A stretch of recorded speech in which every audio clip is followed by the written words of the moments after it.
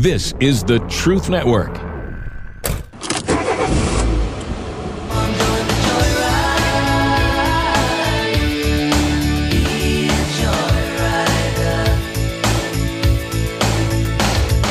Welcome, fellow adventurers, to the Masculine Journey Joyride podcast. This is a brand new show from the guys you know. I'm talking, of course, about the Band of Brothers.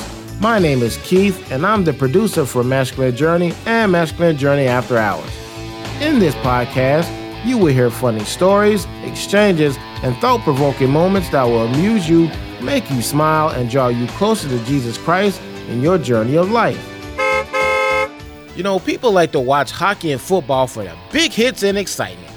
People also like to listen to the Masculine Journey to laugh and learn with the guys who love the Lord, as well as hear some Harold is old jokes. Right, because there's so much misinformation. There's so much things out there that people just jump on whatever bandwagon they feel like they should attach to. And they attach so easily to things that aren't even part of their lives, and that's part of the social media. I don't think things have changed as far as how people are. In fact, in the 70s, when I was a police officer, it drove me nuts, and I nearly got hit once when I was helping out with an accident, because people are looking at the accident, not where they're going, not at the folks that are trying to get them through there safely. And we've got one person that's trying to get us through all this, and I don't like the word safe to begin with because it's an illusion, but our only safe place is in God's will. And that seems awfully dangerous. So, but that's the best place for us to be. Different kind of dangerous. Yeah.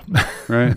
And I think you're right. Robbie, you'd made the point before the show that, why do people go to certain events? You were talking a little bit about that. Why do they go to hockey games for the great extent? Because of the fights. They go to NASCAR or stock car races. They want to see the crashes, right? And, back in your day when they used to do the chariot races, Harold, right? I mean, Ben-Hur, you remember that stuff? Yeah.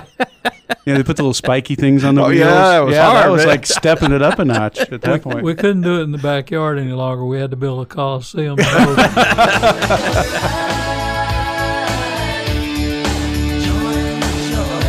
So from the guys of Masculine Journey, I'm Keith, and we'll see you down the road. This is the Truth Network.